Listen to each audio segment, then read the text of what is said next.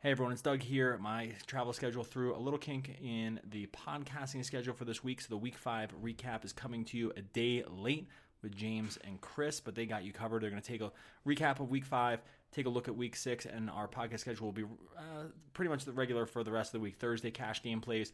Friday, game-by-game breakdown podcast with James and I. But Week 5 got you covered. James and Chris, here we go.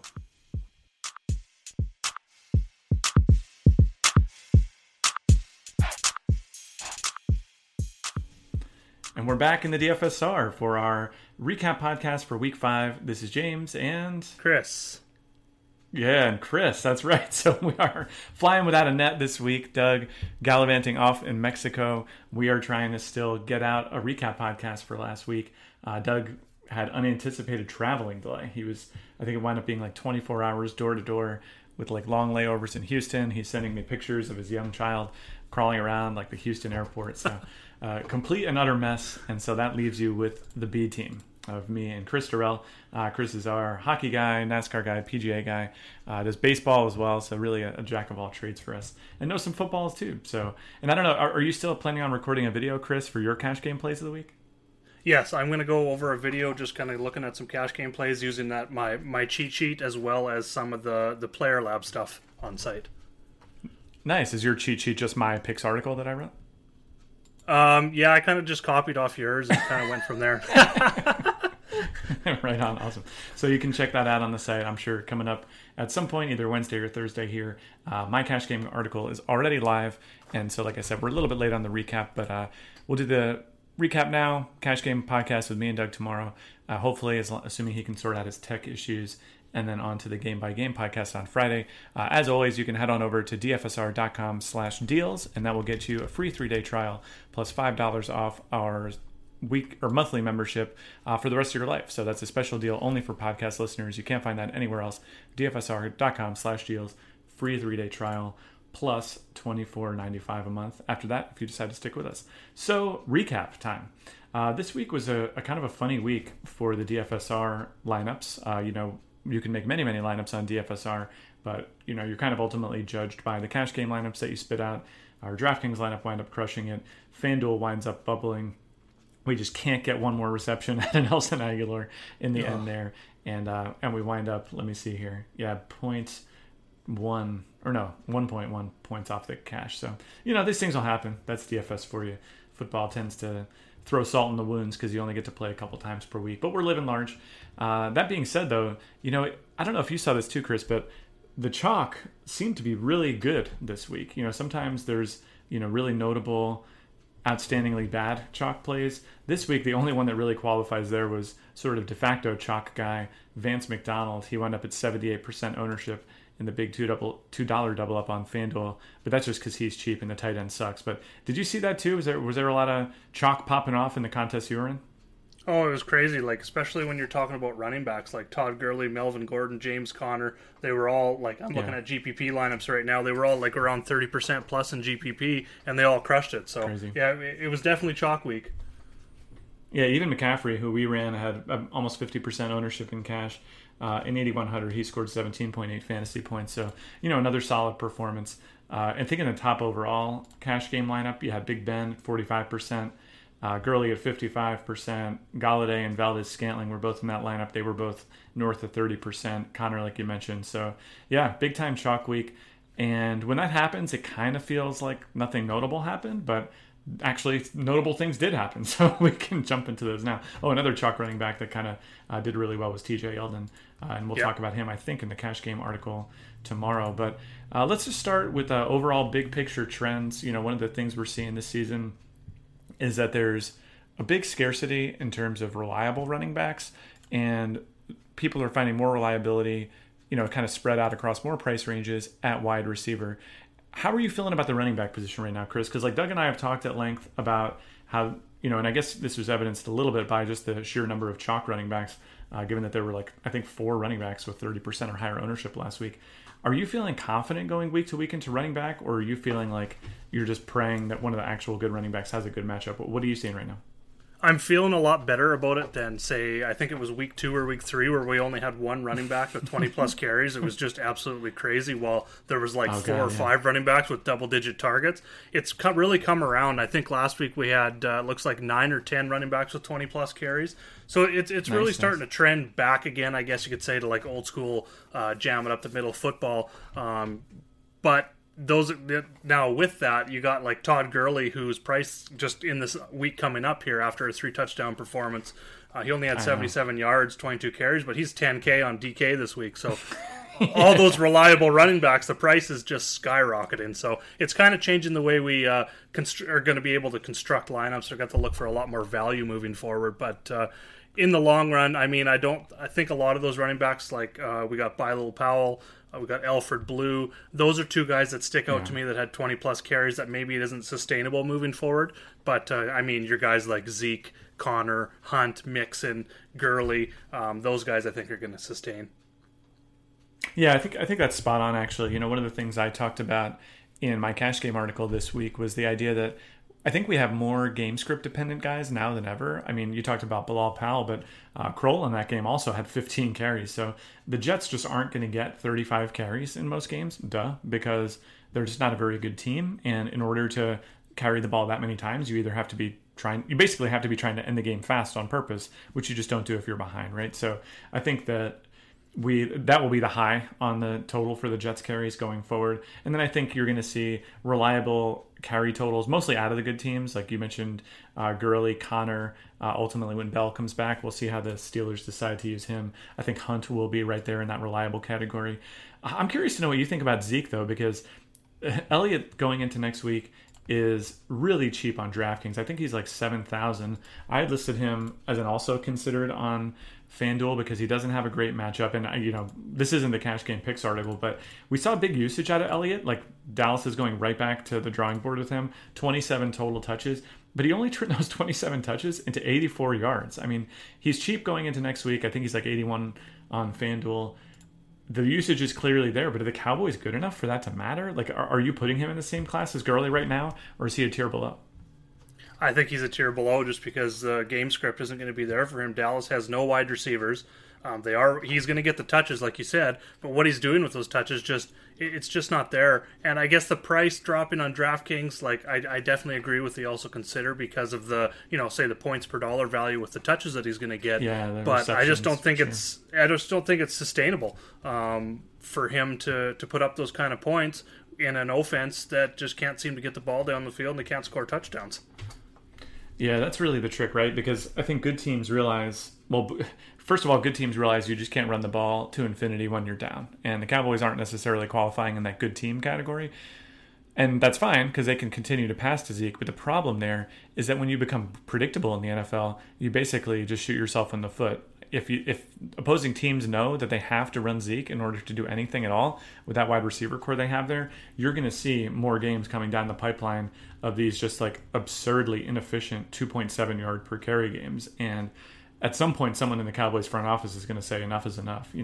I think the same holds true for guys like Alfred Blue. I mean, any illusions that we had that Houston was going to sustain anything offensively outside of Deshaun Watson just went totally out the window for me. And I think that actually bodes well for both Watson and Hopkins going forward. Both of those guys had great weeks last week, and I suspect you'll see more of the same going forward because even if they're up, I mean, a reassuring thing, I guess, for Blue's sake is that he did see 8 targets and 8 receptions for 73 yards. But even if they're up, they can't be excited about handing the ball off to this guy. Like, he's never really been good, and they're just not very good at run blocking. So, yeah, I think you're going to see even a higher floor for Watson and Hopkins going forward, if that makes sense.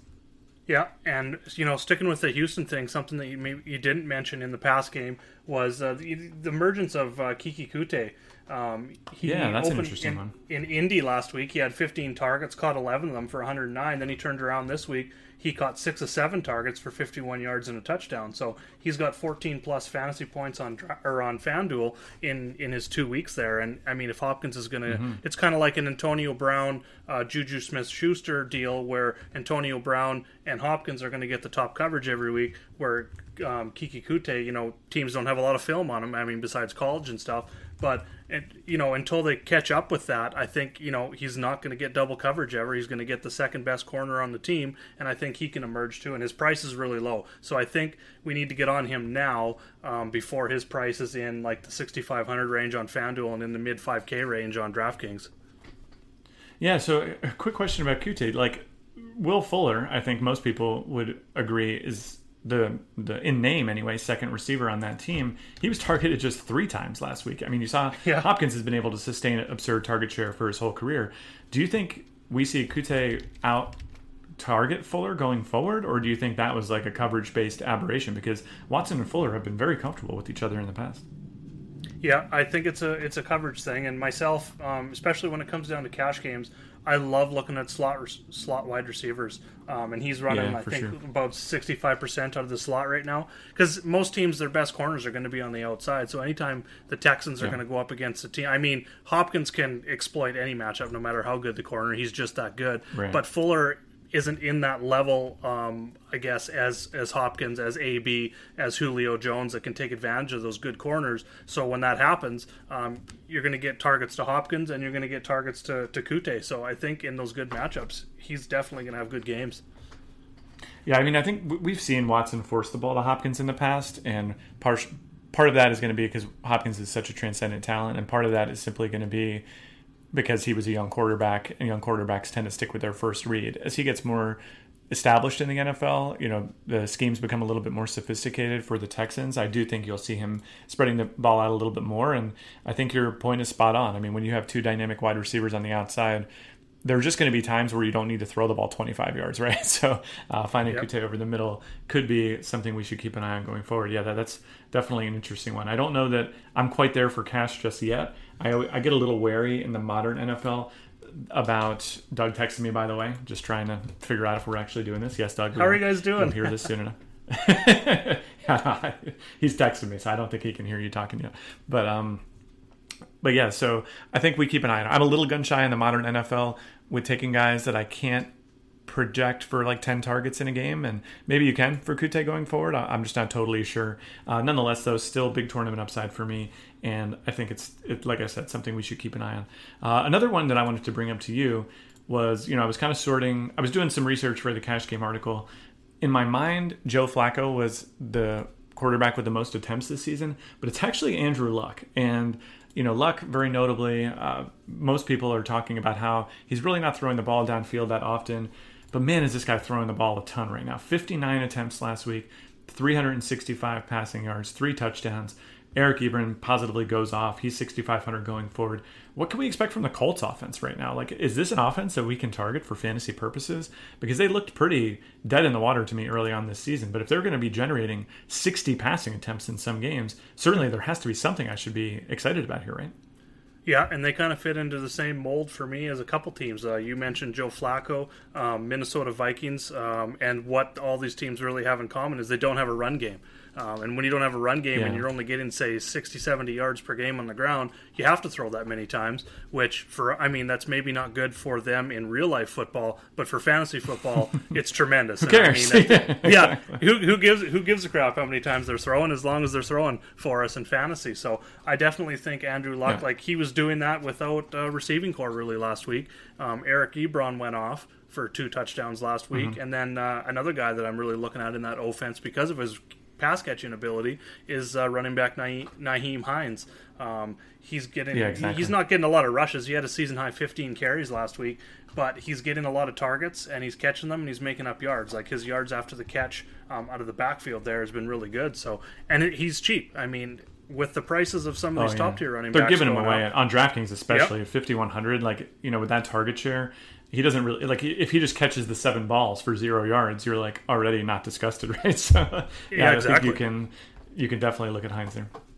Yeah, so I agree with you that they're definitely fantasy friendly offense. Like I said, Ebron and Hines are really the only pass catchers that I can see being cash viable, because those other guys, I just don't see them as being very reliable week to week.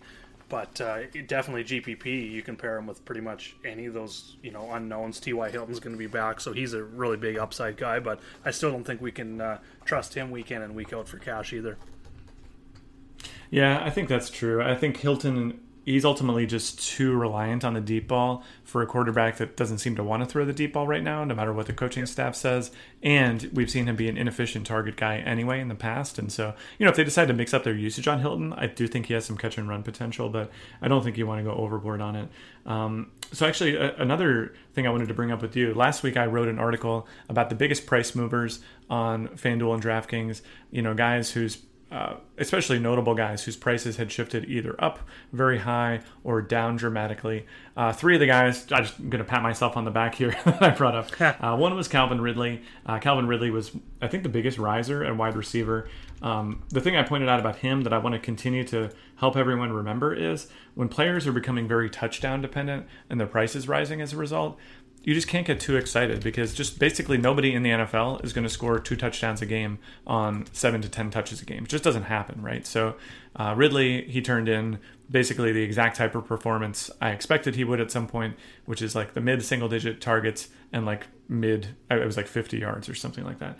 I just want to continue to caution people to really get super excited about young players who go off for big touchdown totals or who put up like one explosive play and do something. And then on the flip side, we saw some tried and true names, guys that were the 2 guys I listed as the biggest price droppers, and that was David Johnson and Odell Beckham Jr. Both of those guys turned right around and showed why they were priced so high in the beginning of the season. So I guess it's like a broader sample size question I have for you. I think people get really understandably worked up after an early season, good performances out of people in the case of guys like Ridley, or early season slow starts. Football's so deceptive, right? Because you can go a quarter of the season is only 4 games. If you played a quarter of an MLB season, that would be 40 games. If you played a quarter of a basketball season, that would be like 21 games or something like that. How, at this point in the season, are you trusting the sample sizes we're seeing? Are you kind of viewing it on a case-by-case basis? Like, how do you treat this season stats versus your beginning of season baselines? Like, what are you doing with that right now? Yeah, it's pretty much a case-by-case basis, and you nailed it with Calvin Ridley. They're a young player, kind of went off 2 games in a row, had really, getting the touchdowns, which made up a lot of his points. He only had one performance so far this year over 64 yards, and that was that 7 for 8, 146 and 3 in Week 3 against New Orleans. So, and then his price, like you said, has just continually gone up. It's at 6,300, so it went up again this week. I don't trust that. Those are the kind of guys that I like to fade, especially, in all formats, to be honest. I'll get a little bit. I'll have less in the field for sure on guys like that. But you mentioned another one in David Johnson, whose price started to come down. It was only a matter of time, without a coach getting fired, that they were going to give the ball to their best player in space without running. I think it was Chase Edmonds is their second running back. He was getting some more touches than at the start of the season than David Johnson. So it was only a matter of time. So seeing that price come down and knowing that the opportunity is going to grow, that's definitely a guy you want to jump on. I kind of compare it a little bit to a stock market, buy low, sell high kind of thing. So that's really of course. Well, and that's really the trick with DFS, right? Like it's really, really hard to know when a guy becomes cheap for a reason. That's a term Doug and I will use sometimes, where it's like, okay, this guy's price dropped, but that's because he's getting targeted 4 times a game, right? Versus a guy like Johnson, who is still, even in losses, seeing a lot of touches. He just wasn't doing a whole lot with them. And I'll tell you what, you're going to be back in the same boat this week. Johnson, 7,500 on FanDuel going up against Minnesota. That's a really cheap price for a guy who just sat at 9,000 for multiple seasons, right? And so, yeah, granted, a lot has to go right for Johnson to pay this off right now, simply because Arizona is so bad. But you have to think, if Arizona sticks in one of these games, that the reason is going to be because of David Johnson, right? So you talked about GPP ownership. I think a lot of people approach big tournaments in exactly the wrong way. What they do is they see a guy who's young and exciting, who's coming fresh off of putting up the biggest weeks, and saying, okay, this is the guy, right? Calvin Ridley is my big tournament target. Well, Calvin Ridley should, in many cases, be one of the last guys on your list because, first of all, everyone knows that he has the big upside, right? And in big tournaments, you have to come in first place to really get paid. Like $1 million out of the FanDuel prize pool is a significant rake on the rest of the tournament. So if you're constructing lineups that cannot win, like lineups that you're going to have a guy with 40% of the field or whatever, that's going to make it really, really tricky for you. And not that any lineup can't win, but I think you're reducing your chances to get separation from the field versus guys unsexy plays like David Johnson or even Robbie Anderson. Robbie Anderson was just going to say $1 million winning lineup. He had like almost no ownership. Why? Because he had 4 bad weeks. Now, granted, there was a reason. I wasn't high on Robbie Anderson. It didn't look like Darnold had any interest in getting the guy the ball at all. But these are where you should be making your pivots. Look for those guys that people are just soured on. Odell Beckham, 4% ownership in a big tournament, winds up scoring 27 FanDuel points in the overall winning lineup. Why? Because everyone thought, Odell Beckham Jr. is washed up. When in reality, he's still getting 10 targets a game. He's just coming off a week where he was up against Marshawn Lattimore, and Sterling Shepard had the poo-poo platter of all the other cornerbacks on the Saints, who collectively rank as the worst cornerback in the league when it comes to defending slot receivers and WR2s, right? So it was a really long rant to say, when you're thinking about big tournaments, yes, consider upside, but try to look for upside where other people aren't looking. Like don't need Mahomes. Exactly, recency bias. That should be like the guys you should be looking at. Like a great guy for me would be like Tyler Boyd. Like a guy who has demonstrated big target share. People were excited about. A lot of people got burned by, and now they're going to be looking elsewhere. I think that's where you want to be, kind of fishing around for your big tournaments, not in the pool of guys who just scored the most points. If that makes sense. 100%. Yeah, that's exactly how I like to look at my GPPs. I do an article, GPP Pivots, on Saturday, and I kind of look at projected ownership from a few different sites, and then in that same price range, I'm looking for a guy that's maybe in that 5% range versus a guy that's going to be 20%, and pivot to that guy in my GPP lineups to separate myself. Because like you said, Robbie Anderson was 0.5% owned last week in winning lineups everywhere, so that's definitely how I approach GPPs as well. Love it. So a couple guys, I'd like to move over to wide receivers now because, as usual, you're going to see a couple of the big names there. Brown and Hopkins among both the point leaders and the target leaders this week. But I'm going to throw out a couple of names. Beckham too, 14 targets. I'm going to throw out a couple of names that maybe people weren't high on going into this week. And I'm curious to get your thoughts on if you think this level of target share is sustainable. So Dante Moncrief led all wide receivers in targets last week with 15. Jacksonville, very notably, vacated a ton of targets at the beginning of the season with Hearns and Robinson. Everyone was talking D.D. Westbrook, Keelan Cole. Is it going to be Moncrief? I mean, he didn't really do much with it, by the way, either. He only hauled in 6 balls for 76 yards. But are we moving into a world where Dante Moncrief is going to be a double-digit target receiver again? Like, back from his days of the dead, filling in for T.Y. Hilton as the wide receiver 2 on Indy? Like, is he a guy you can trust or a big tournament guy for you going forward? Or do you think this is just kind of a flash in the pan? He's always had the talent. It's been more injuries that have really hurt him, and he's been injured in game quite a few times, and that's led to a lot of box scores. So you got the box score chasers who are going to stay away from a guy like Dante Moncrief. But definitely when it comes to cash games, I don't trust any of the Jacksonville wide receivers. Blake Bortles is going to be, it's weird to say, but like the safest guy in that offense. TJ Yeldon's there too. Don't get me wrong, with Fournette out, but all three of those guys I think give you GPP upside, but it's like roll a dice or put the names in a hat and pick one out who's going to be the guy that performs every week, because I mean all three of them can do it, so it's a very tough situation for sure. I don't think I think that's a really good take, actually. Yeah, I think that's a really good take. We saw the big week out of Westbrook. He was, I think, the highest owned Jag coming into this week, and then we basically see Moncrief slide into the exact role that Westbrook inhabited last week, and Westbrook sort of disappears. So I think it is kind of roulette there, but that makes it interesting for GPPs. You know what I mean? Like when you have a situation where you don't know who the number one receiver is going to be from week to week, it obviously increases your risk. Like I think a lot of people will want to stick their necks out on Moncrief for cash games next week, but in reality, what you're really doing is tapping into upside. Another team that is sustaining absurdly high target share right now, just because they're passing so much, are those Baltimore Ravens. I mentioned Flacco, second in the NFL in terms of attempted passes this season. Last week, we saw John Brown get 14 targets, do almost nothing with them, catch 4 balls for 58 yards. We saw Michael Crabtree, though, catch 6 balls for 66 yards. These guys are both still in the low 6,000s. Are these guys that you want to target for big tournaments or for cash games? What do you make of the Baltimore offense right now? If they're both going to sustain that double-digit targets moving forward at their prices right now, I think both are cash game viable. And, I mean, they haven't been doing much with them. So I think that kind of caps their upside a little bit, but definitely for cash games, I'm looking at them, and then a little bit in depending on the matchups. I really like to break down which corners they're going to be facing, what defenses, who they're going to be running against to pick which one for GPP upside. But as long as they're going to sustain that target share, which I think they're going to, maybe not 14 a week, but even if they're both around that 9-10 targets per week, I think that's at their prices. Like I said, I think they're both viable for cash games.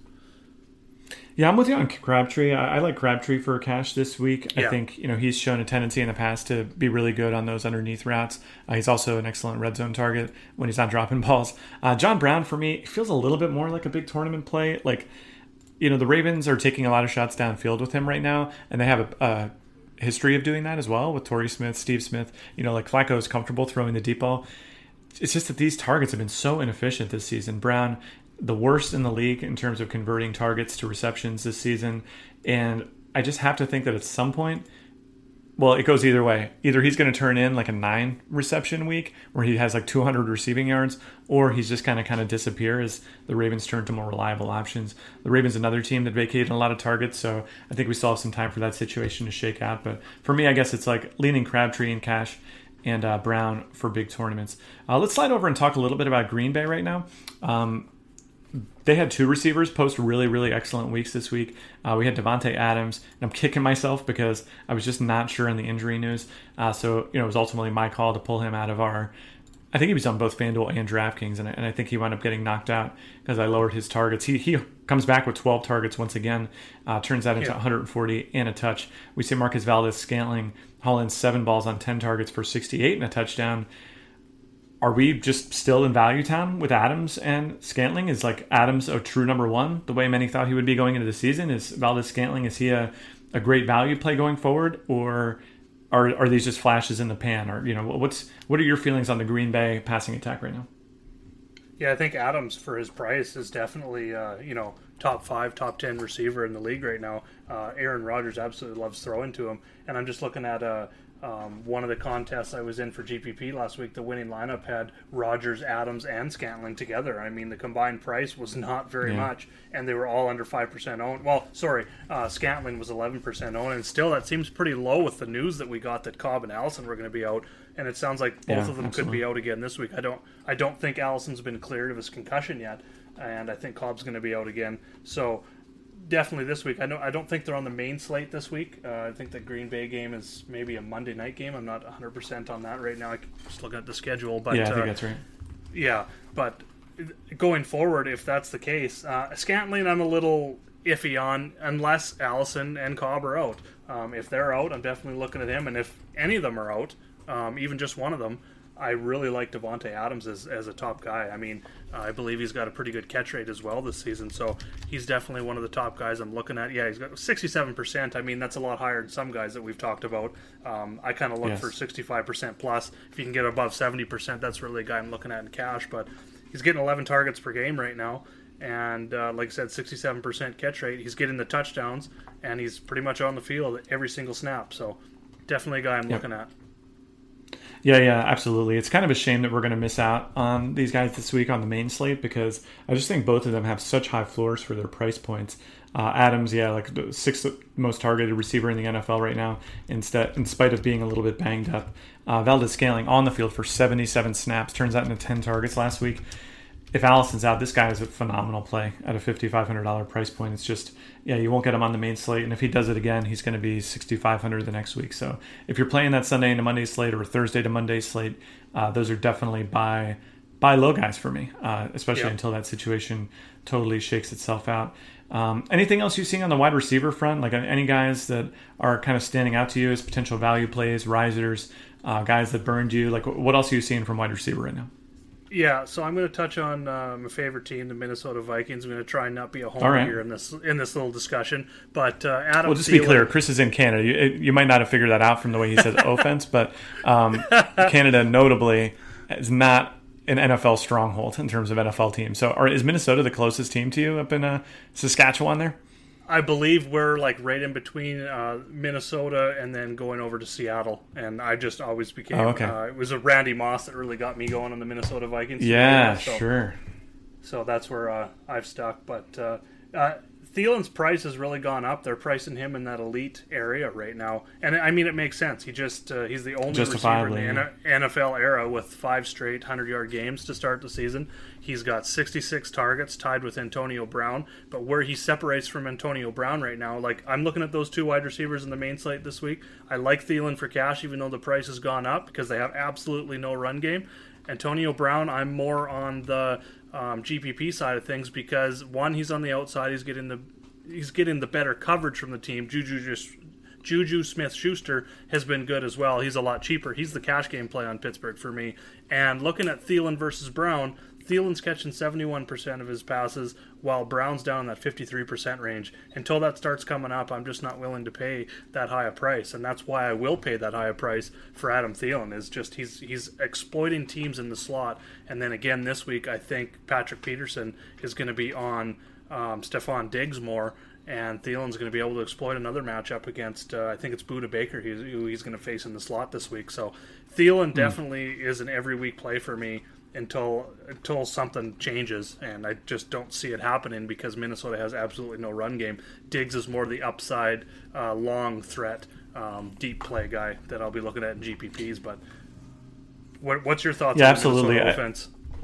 I get a little turned around on this because, as a lifelong Steelers fan myself, and Antonio Brown being the de facto wide receiver 1 for the entire NFL for multiple seasons now, you see him atop the target leaderboard and you're like, oh, well, you're just going to play Brown.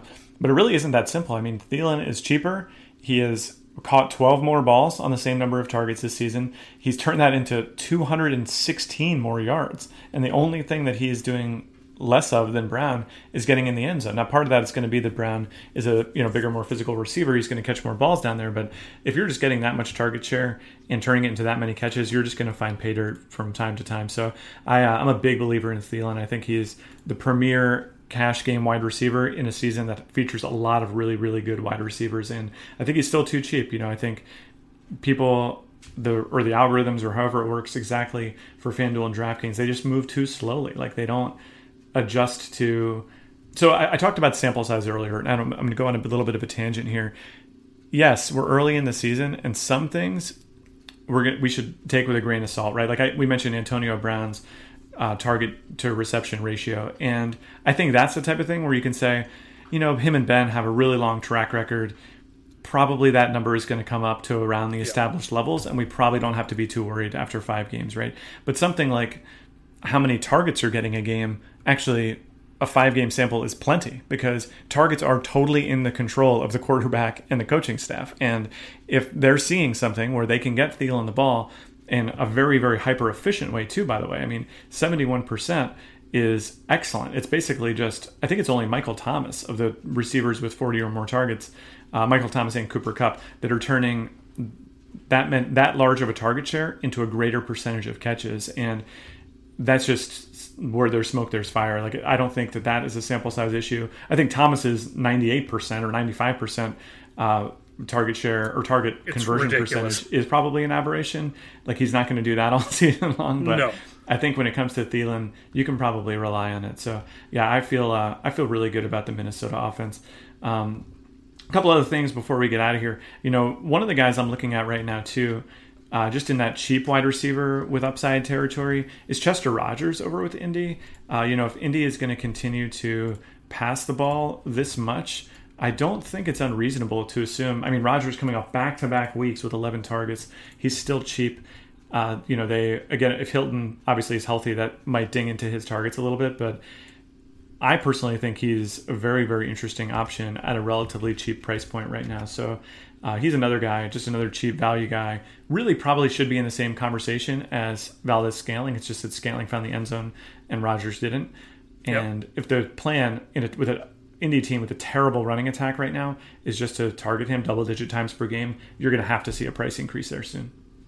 Yeah, I 100% agree. And I got a question for you when breaking down these low-end guys. When you're looking at cash games, are you looking at like a calculation of like 3 times value on DraftKings, which gets you, I believe that's 150 points on DraftKings, and then like a 2 times value, which is about 120 points on FanDuel? Do you kind of calculate it that way? That's the way I kind of look at cash games. I want that floor of 3 times on DraftKings, 2 times on FanDuel, and then for upside GPPs, I'm kind of looking in that 4 3 on FanDuel, and even up in that 5 range. But definitely the 3 and the 2 times value is kind of how I calculate to say, okay, Chester Rogers, for instance, this week, if you wanted to use him in cash games, if he's going to get that high target share again, he only needs 13.5 DraftKings points to hit that cash value at 4,500. Yeah. So he's done that twice in a row easily the last 2 weeks. Yeah, I think that's a great way to think about it. I think a lot of times people, like I notice this among our chatters a lot of times, where they have a really difficult time putting into context exactly what it, like people in our chat were concerned about Valdes-Scantling going into this week and saying, you know, fast forward to the second quarter where Scantling's on one target and no catches or whatever. And it's like, yeah, you know, that could happen. And he really doesn't need to do much to make you pretty happy too, you know? Yeah. And that's the thing with these cheap wide receivers. And especially, again, given that we're living in an era where you can get guys below 6,000 who are coming off of multiple double-digit target weeks, that's just a luxury we didn't used to have in the past. I think it's just the algorithm's mind playing tricks on itself, because in the past, like double-digit target share per game was like, last season, 5 guys averaged 10 or more targets a game. 5 players in the NFL. This year, we're seeing 18 to 20 guys week in, week out doing it. Now, sometimes those guys rotate, like a lot of players are game script dependent, but a lot of times a guy will become a double-digit target guy because a new opportunity opened up. And in Indy, you get it both ways. You get the Hilton injury and the dedication to the pass. And I think, for me, that's going to make Rodgers like 13 DraftKings points. If he catches 8 balls for 50 yards, he's there, right? So that's kind of the way I would think about it. And then I think for big tournaments, this is actually something I see people make a mistake on all the time, where you look at someone like, say, I don't know who even a good example here is, say Alex Smith, right? Where the average fantasy points might not be so bad, but the opportunity for that huge blow-up week is nearly non-existent. And it's really, really hard to wind up with the best total lineup when you have Alex Smith as your quarterback. And there are running back examples of this, wide receiver examples of this as well. So, a guy like maybe Carlos Hyde or Marshawn Lynch, these guys are just really exceedingly unlikely to pop off for those huge weeks, right? Versus some of the more explosive, younger guys who are doing more with their touches, but maybe haven't gotten the total touches yet, et cetera. So yeah, always good to think in terms of big tournament versus cash game when you're considering an individual player. The last thing I want to talk about before we get out of here is tight end. Tight end has been an absolute stain on the entire NFL this season. We saw basically 2 good tight end performances last week. What are we supposed to do with tight end right now? We and 78% of the cash game field played Vance McDonald just because he was cheap and he was awful. Or do we have to do this all season? Is it literally going to be like trying to X out the position and just play the cheapest guy? Or is there some light at the end of the tunnel here? Yeah, this is where I think it's really important to get those Chester Rogers, Kiki Kute for me, those cheap wide receiver values that are getting lots of targets in your cash game lineups, because we almost are forced to pay up for a tight end because it's been so ugly this year. Jordan Reed let us down last week. Jared Cook let us down. You said Vance McDonald let us down. This week is even worse because the top 4 priced tight ends on DraftKings overall are Kelsey, Ertz, Gronk, and Kittle are all playing primetime, so they're not on the main slate this week. Eric Ebron is the most expensive tight end on the main slate, which just seems ridiculous to me. I never thought I'd ever say that. So it's really been a mess. So something I've been doing is, again, looking for that Vance McDonald. This week for me, it's Cameron Brate with O.J. Howard out. He catches touchdowns. He's got his buddy back. Jameis Winston starting, so he's the cheap guy I'm looking at this week. But other than that, I mean, it's really a crapshoot. Jordan Reed let us down last week, but I think he can exploit the matchup this week against Carolina, who's been a little weaker against tight end in the pass in general versus shutting down the run. So I think even with Adrian Peterson banged up a little bit, that there's going to be some target share going towards Reed and Chris Thompson even. So it's really been ugly this year. And, I mean, with the prices of Todd Gurley going up, James Conner going up, Melvin Gordon, all those high-priced running backs that are, your rock-solid plays every week, you really got to go cheap. You can't pay up for Kelsey and Ertz most weeks when you're paying up for those running backs. Absolutely, yeah. And it's, Jimmy Graham, too. He's another guy. He had 11 targets last week in the banged-up passing game. He's also playing on Monday night. So, it's definitely slim pickings. A couple guys that I liked from last week, going forward, especially on the main slate this week. I talked about Njoku in the cash game article. 11 targets last week, 7 the prior week. It seems like they're kind of leaning more on him going forward, and I think you could wind up seeing a pretty significant cash game ownership for him. I think especially on DraftKings, I believe off the top of my head, he's like 3,800 or something absurd there. Or no, maybe no, never mind. I'm sorry. 38. But yeah, nonetheless, like you're seeing really good values on a guy who is among the target leaders at tight end, but you don't have to pay like Zach Ertz level prices. I think Ebron, 6,500 starts to be a lot for a tight end, and there's a lot of passes going around in Indy right now. Yep. I'm just not sure. I mean, he's also got 4 catches for 30 yards and I'm 100%. So, if you can afford it, God bless you. But at this point, I would rather prioritize. Like, I would hate to pay up for a guy like Ebron, who I think is going to be highly volatile at the most volatile position in all of the NFL, and give up on go down from, say, Adam Thielen to a tier 2 wide receiver. That's not a decision I want to make. Like, I don't want to go from Thielen to Keenan Allen or something. I'd much rather go from Ebron to Njoku, right? 100%. So that's kind of how I'm feeling right now. Who knows? We'll see as the week progresses. You mentioned Brait. Sometimes opportunity does open up at tight end, and we get a chance to dip down cheaper. Niles Paul is another example there. Paul had 9 targets last week. If he's the main pass-catching tight end going into week 6, I think you could see some good cash game ownership on him. Also exceedingly cheap, but ultimately you're probably just going to have to be holding your nose and praying for the best, man, because this is not the year of the tight end. That much is for sure. It's something else, that's for sure.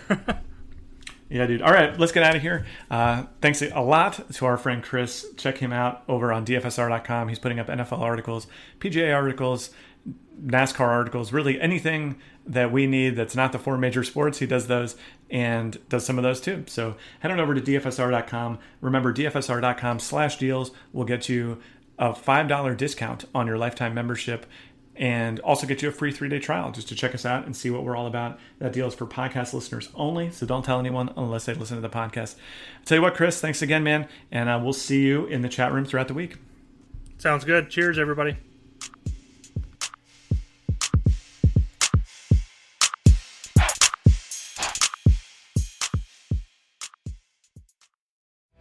Hi, folks. Dierks Bentley here.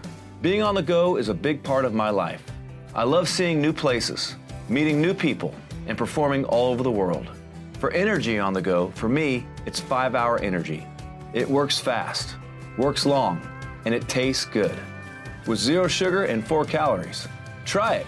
It could work for your on-the-go life, too. 5-Hour Energy. Energy on the go. Get 5-Hour Energy at your local Casey's. The Starlight Lounge presents An Evening with the Progressive Box. Old moon, yeah. That's Hugo, tickling the ivories. He just saved by bundling home and auto with Progressive. Gonna finally buy a ring for that gal of yours, Hugo?